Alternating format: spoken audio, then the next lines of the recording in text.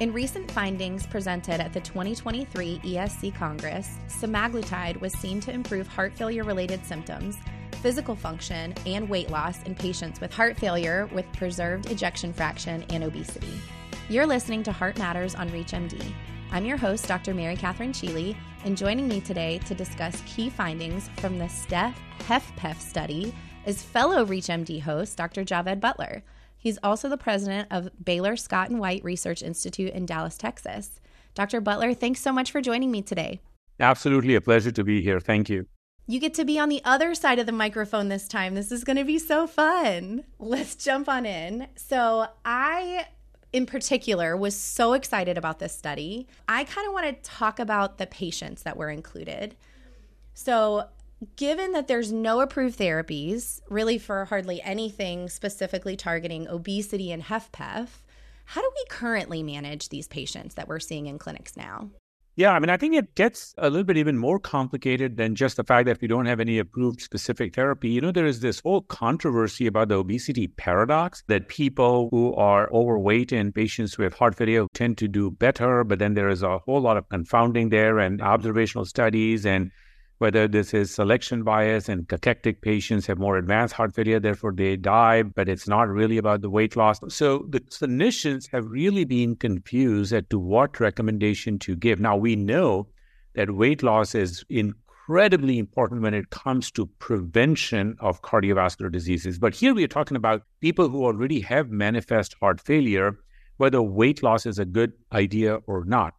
Now, if you talk to most clinicians, they would probably say that it is a good idea. There are data with surgery that substantial weight loss may be associated with good outcomes, but we had this discomfort. So on the basis of that, the only study that we have to rely on was a study on exercise and diet regimen in HFpEF patients, showing that if you were to do that, you increase exercise capacity. This was an NIH-funded study, but we really needed more data. And in that sense, right now, the recommendation is to treat heart failure patients with obesity phenotype as any other HFpEF patients, and then just basically give some recommendation for diet and exercise, but nothing really specific. So let's talk specifically about the STEP-HFpEF study. How was it designed and what patients were included? You mentioned before cachectic patients, there might have been some selection bias there. So what particularly were you guys targeting in this study? Yeah, so there are about almost 80% or so of the patients with HFpEF are obese or overweight. And there are enough pathophysiologic data, hemodynamic data, that these patients are not like any other patients with HFpEF. For instance, older patients with predominantly hypertension who are thin and may have fibrotic hearts, that the hemodynamics here are a little bit different. The pathophysiology is a little bit different. So we were targeting patients who were overweight with HFpEF.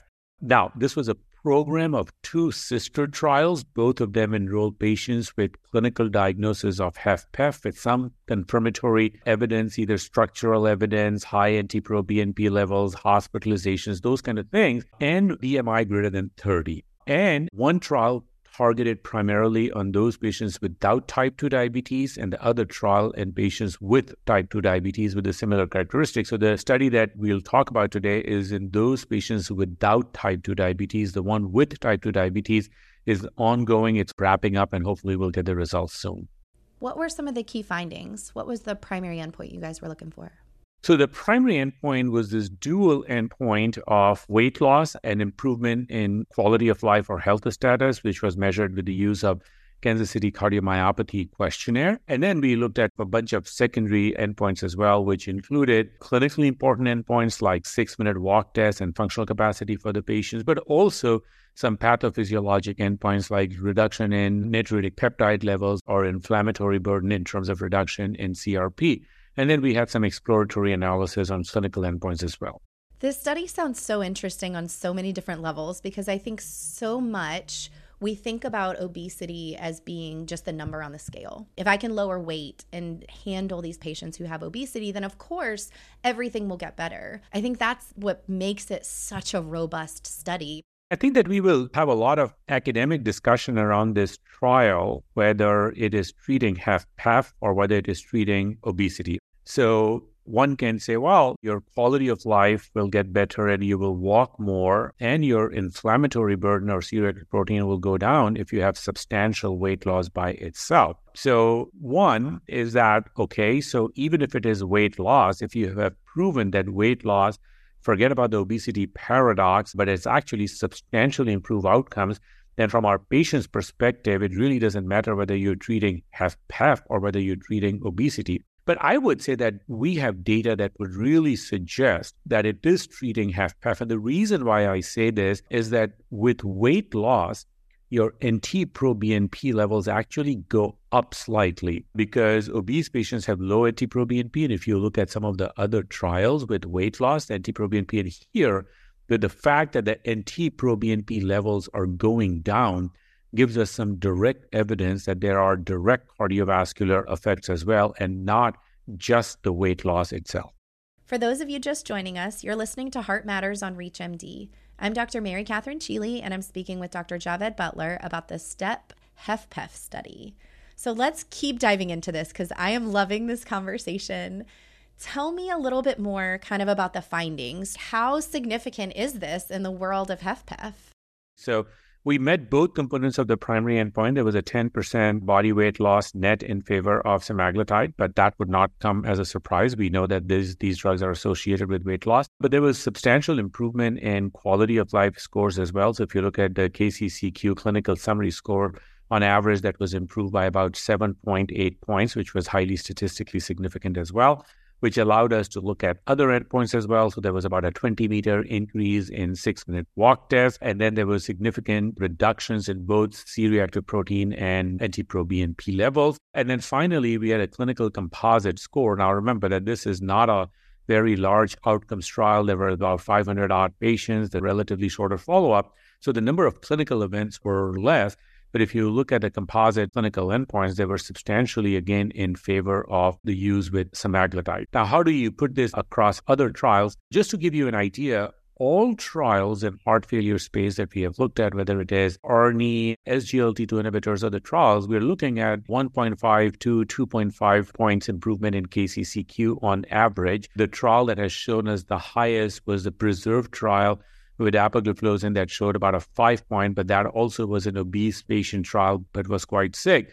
And here we are exceeding all of those, and it is 7.8. So this is really substantial improvement in quality of life scores.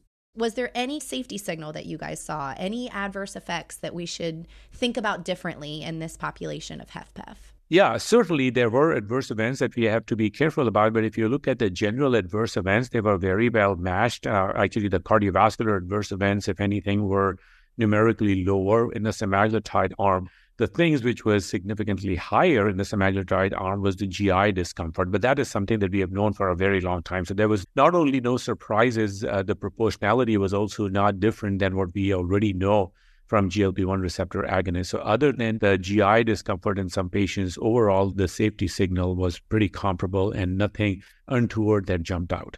What was the maximum dose that patients were able to tolerate in the study? So the target dose was 2.4 milligrams weekly. I've had multiple patients on these drugs, as I'm sure you have as well.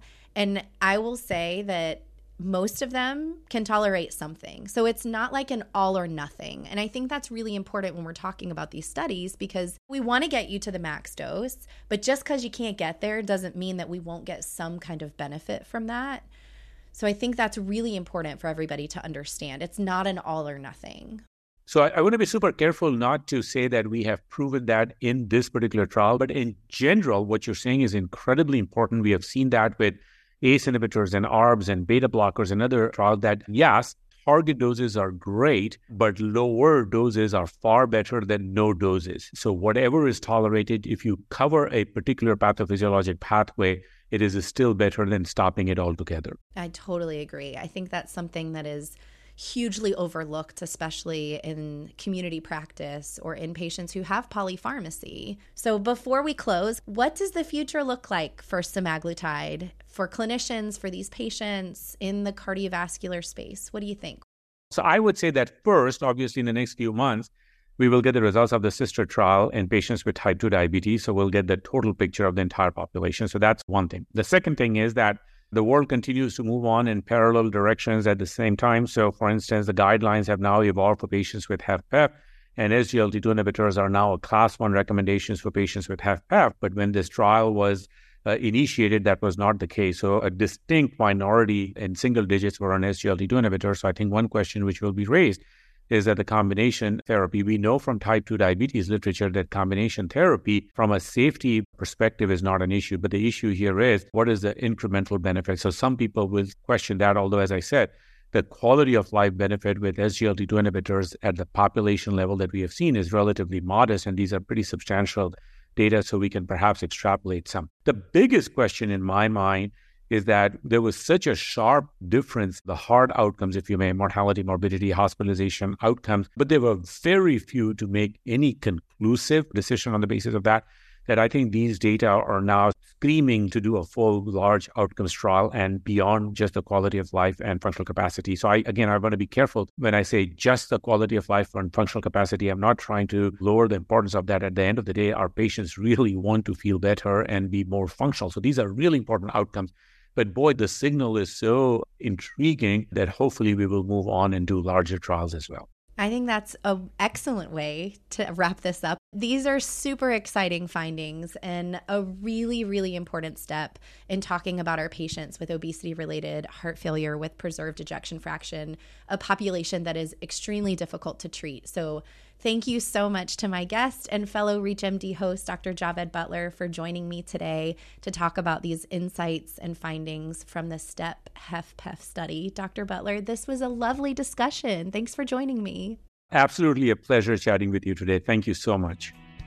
For ReachMD, I'm Dr. Mary Katherine Cheeley. To access this and other episodes in our series, visit reachmd.com/heartmatters, where you can be part of the knowledge. Thanks for listening.